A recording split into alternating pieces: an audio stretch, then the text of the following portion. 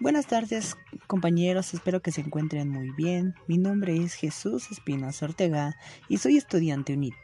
Como hemos visto anteriormente, la autogestión está basada en una gran estructuración, organización y parte de planificación para resolver problemas y aportar a la sociedad hacia una mejoría, y no tanto hacia la sociedad empresarial, sino también a una autogestión institucional. Me refiero al ámbito educativo. El día de hoy me gustaría hablarles un poco de una pedagogía centrada en la democracia y la libertad, una metodología que busca centrarse en el autoaprendizaje. Esto debido a que los niños poseen muchas potencialidades que parten de sus elecciones y desarrollan sus capacidades creadoras. Esto, como parte de la autogestión institucional, nos abre paso a un punto importante entre el cual me gustaría mencionarles. Cuando hablamos de esta pedagogía hablaremos esencialmente de Alexander Snail, creador de esta escuela democrática de Summerhill, en donde como objetivo tenía instalar esta pedagogía de libertad, logrando que los niños se gobernaban a sí mismos, y estaba convencido de que cuando los niños tienen el permiso para ser ellos mismos, son pacíficos, sociales y amables. Pienso que deberíamos analizar mucho esta situación, ya que esto es algo que necesita ser aplicado a nuestro modelo educativo, pues no se ha tenido como tal este tipo de pensamiento y creo firmemente que debería ser aplicado. Una de las aportaciones de Neil es que se refería a la centrada libertad pedagógica, que hacía referencia a la libre expresión, fundamentación de la autonomía para con los niños. Si nos damos cuenta, este ha sido un problema en el cual sigue existiendo en nuestros modelos educativos actuales, pues se sigue trabajando de manera tradicional. En ocasiones, solamente los profesores se ven como máxima autoridad y no como una guía que debe aportar para el aprendizaje.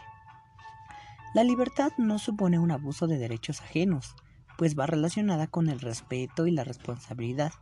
El niño libre se autocontrola y se autogestiona, sin que esto necesariamente tenga que ver con algún tipo de represión, ya que este niño respeta a las demás personas, pero tampoco ejerce el odio. De acuerdo con Neil, la convivencia ideal es aquella donde existe una horizontalidad entre adultos y niños, el cual ninguno es más ni menos que otros. Todos tienen los mismos derechos. Ciertamente algunos aspectos de la educación en Summerhill ha tenido lecciones pedagógicas que se acercan a las preocupaciones de una educación de no violencia, como en algunos aspectos. Inspiración libertaria de la pedagogía de Neil intenta hacer que los niños compartan el poder y las responsabilidades, por eso las relaciones de dominación son reducidas al mínimo, al mismo tiempo que los adultos de mañana son formados a la autogestión. El tribunal ha demostrado ser un medio para resolver con los niños las faltas a las leyes decididas colectivamente. Los conflictos interindividuales, con el tribunal se pone en práctica una resolución no violenta de los conflictos. La educación no es un problema que afecte solo a la escuela, sino que compromete a toda la autogestión institucional.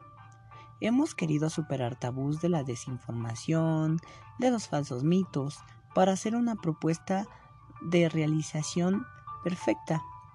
Y aunque no está exenta de posibles críticas respetables, ahora mismo creemos que es la mejor evolución necesaria, que nos ponemos más difícil por momentos para que no nos podamos escapar de la transformación.